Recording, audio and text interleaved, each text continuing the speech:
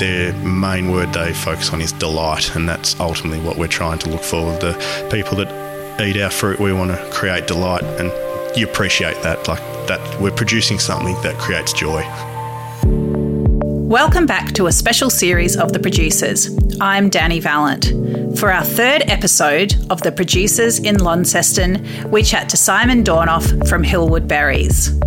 Hillwood Berries is a family-run berry farm 25 kilometres north of Launceston in the heart of the Tamar Valley. Launched in 2010 off the back of 3 generations of farming experience and legacy in the region, this hilly farm has grown from a 2-hectare strawberry patch to more than 40 hectares of strawberries, raspberries, blackberries and blueberries. Simon Dornauf works with his family to grow berries and also to nurture the 60 staff, many of them overseas workers, that make the Hillwood project possible. My name is Simon Dornauf. I'm one of the directors and the general manager of Hillwood Berries Tasmania. We're a family berry farm which grows over 50 hectares of protected cropping. We grow strawberries, raspberries, blackberries and some blueberries. Our name is Hillwood Berries, and that's correct. We've got lots of rolling hills from where we are. When you first walk onto the farm, you'll see a lot of polyhouses or tunnels, which is what we call them, and that's the protected cropping structures that we grow our crops under. So we're in the heart of the Tamar Valley. It's a really great microclimate here. It's a large viticultural industry in the Tamar region, and that same climatic condition lends itself well to berries. So when we came here 11 years ago, the climate's what gave us a competitive advantage to other regions of Tasmania that grow berries. It allows us to start earlier, finish later because of that mild climate. Simon isn't the first Dornauf to grow berries, and berries aren't the only produce the Dornaufs have grown. He shares the family's history in farming. My father, Robin, started growing berries back in 1985 at the Christmas Hills Raspberry Farm. So he was the first person to put raspberry cones in the Christmas Hills Raspberry Farm outside of Deloraine that a lot of tourists will go to now and go to the cafe, which remains still in my family. Dad's farming history started back before then as a dairy farmer, and then he sold out of the berry side of the business, started his own dairy farm, and then about 2003, after the Twin Tower sort of pulled down the dairy business he was working in from the 9/11 attacks, he went out and diversified into dairy manufacturing, so making cream and butter under the brand Meander Valley Dairy.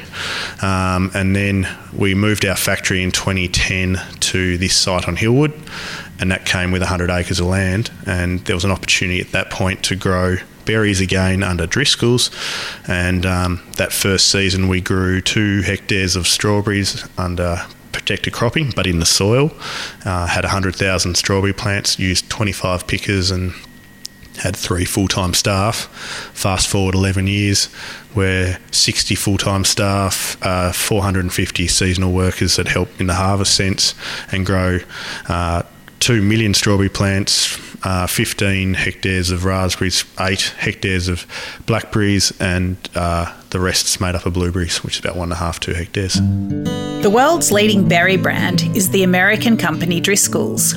Simon explains how their Tassie farm works with this global giant. Driscoll's is the world's leading marketing and genetics company for berries.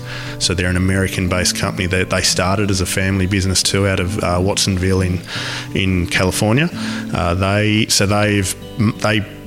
are a marketing company first and foremost, and they've bred their own genetics for growers. So they have a number of independent growers worldwide.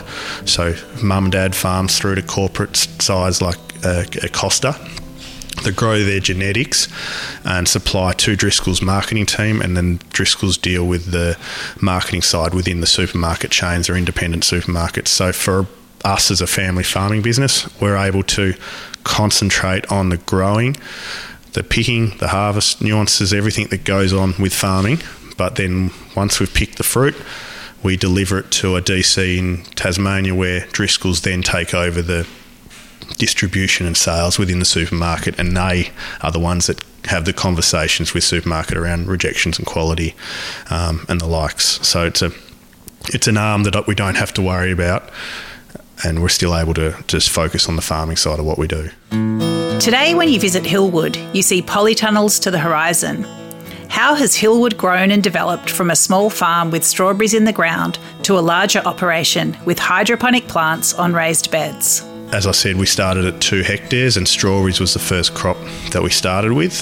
That's been the backbone of our business, and our innovation through strawberries has been moving to a hydroponic structure up on a tabletop. So traditionally you'd see strawberries grown in a little soil mound bed on the ground.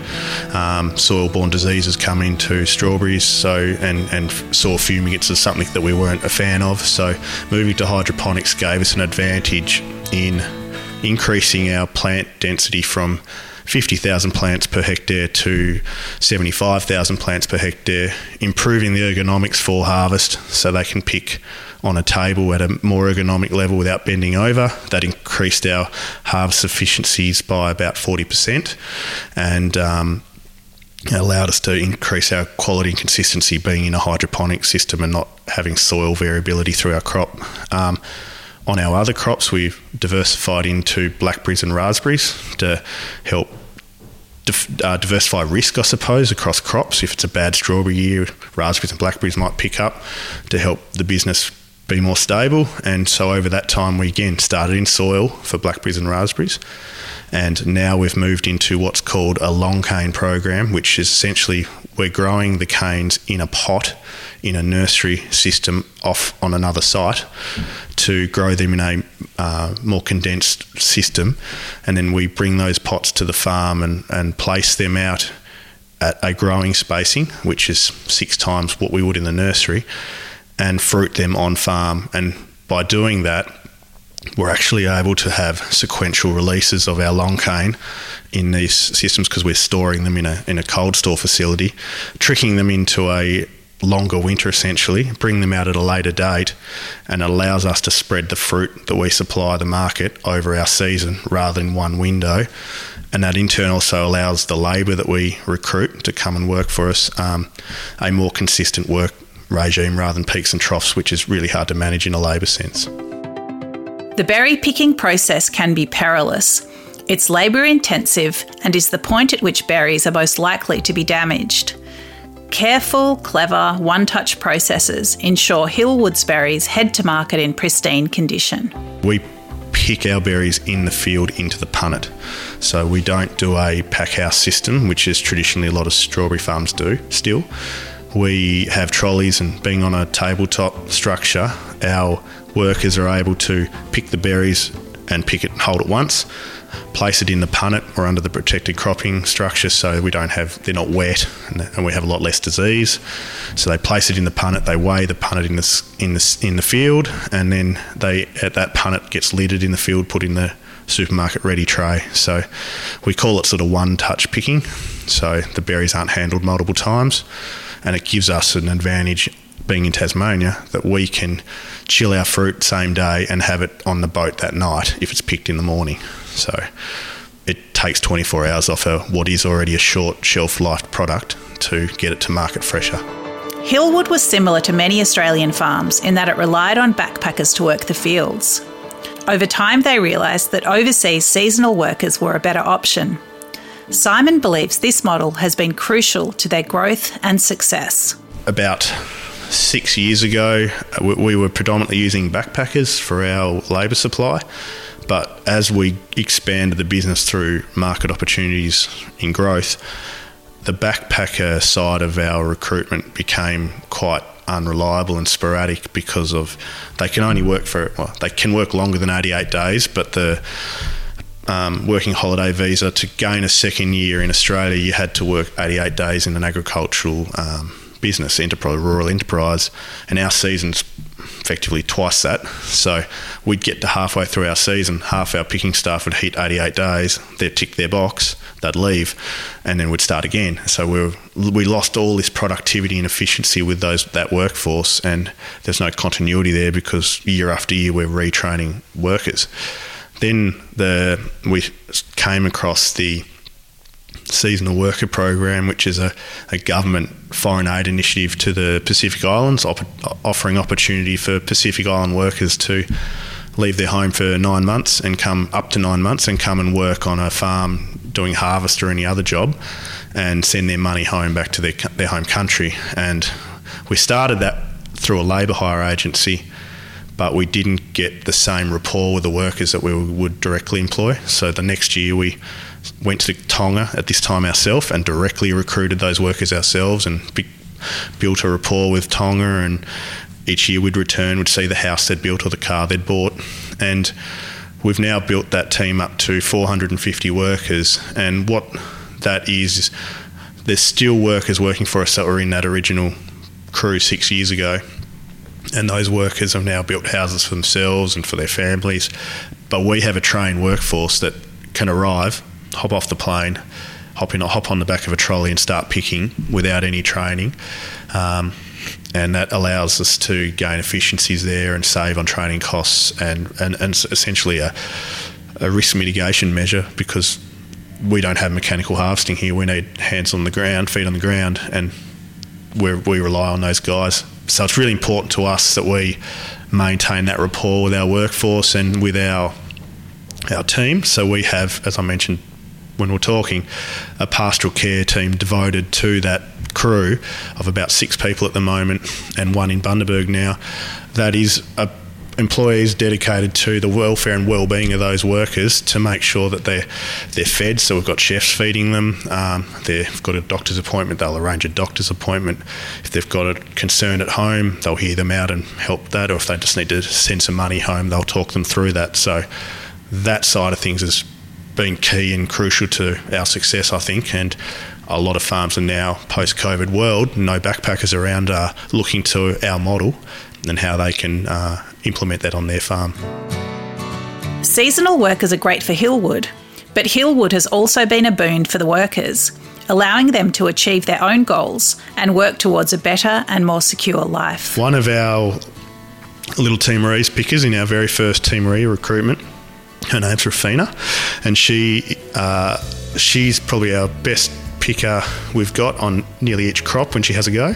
She knows how many strawberry punnets she has to pick to buy 1 brick for her house that she's building back in Timor. I only found that out about a month ago, and it blew my mind that she's out there picking punnets, adding up all the bricks she needs to buy to build her house. And I think that there resonates, because it's that would be the same across a lot of the workers. They've all got goals. They've asked that this is the chance to form a better life. One of the statistics I talk about often is Timor is 9% employment in their country, of a country of 1.2 million people. They have a gross annual earning of $2,217 Australian a year. So to come here and earn that in a week just changes their life. So they are jumping over each other of a work-ready pool of about 21,000 people to have opportunities to come and work in Australia and make a better life for their family. It's incredibly rewarding, and it's what you remind yourself of when people look at 50 hectares of strawberry tunnels and think you're a commercial farm and you're doing it for profitability and growth and everything like that, when really they are the stories that is why you get up in the morning and you deal with the spot fires you need to put out. When you hear those sorts of stories and the difference that makes, that's what's rewarding as a business, and that's what all of our staff appreciate too, and we appreciate them and treat them as a person, not just a commodity which other places have traditionally done. So it's a very important part of our business, and it's a culture that we like to have flow through all of our staff. Soil doesn't matter when you're growing hydroponically, but the peaks and troughs of temperature are crucial.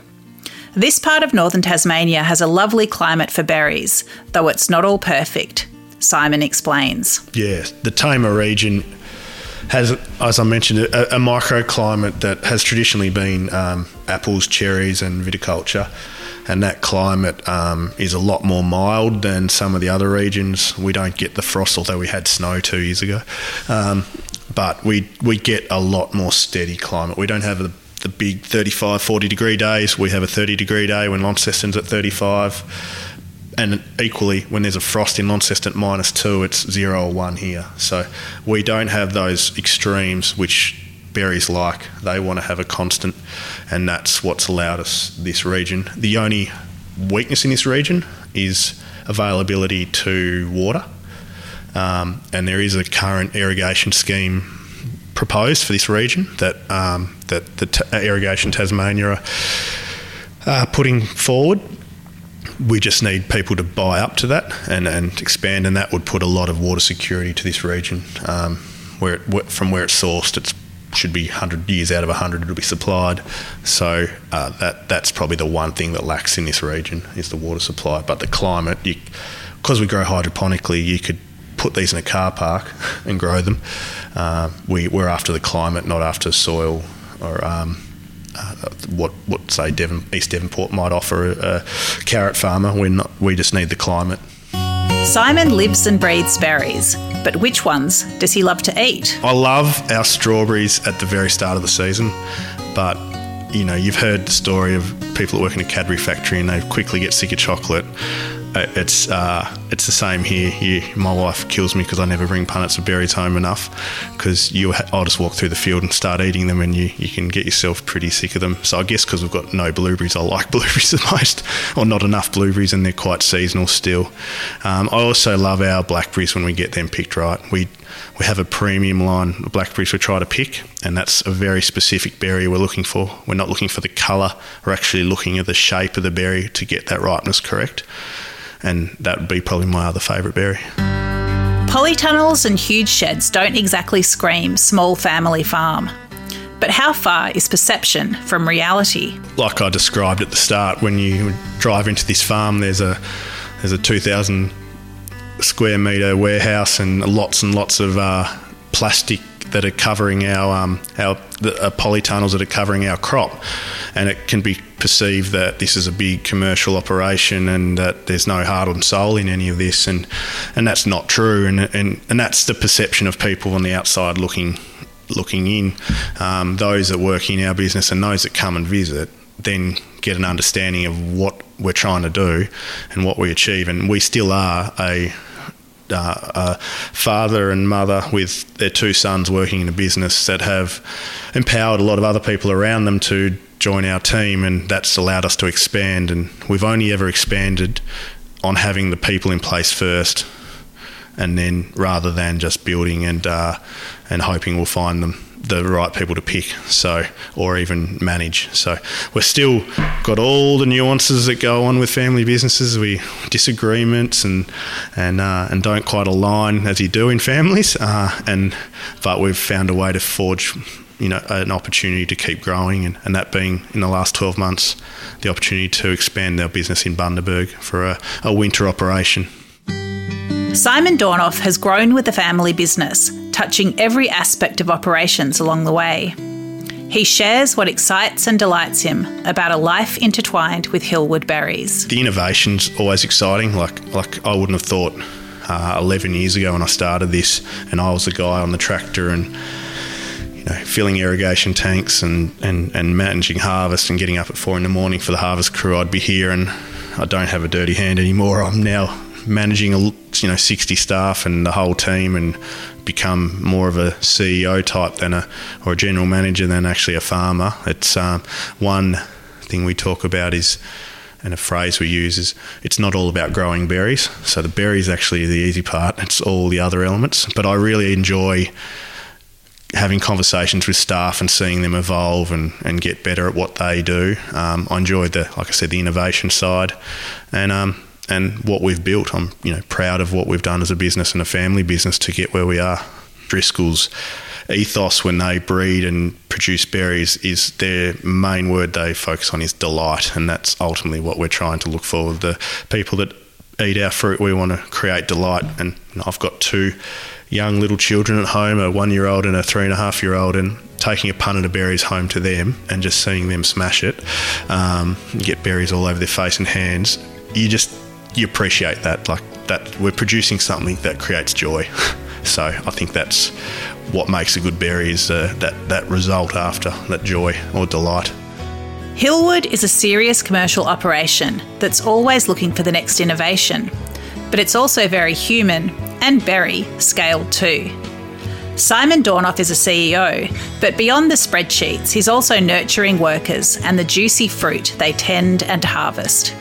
If you buy any Driscoll's berries between November and May, anywhere around Australia, there's a good chance they are literally the fruits of his labour at Hillwood.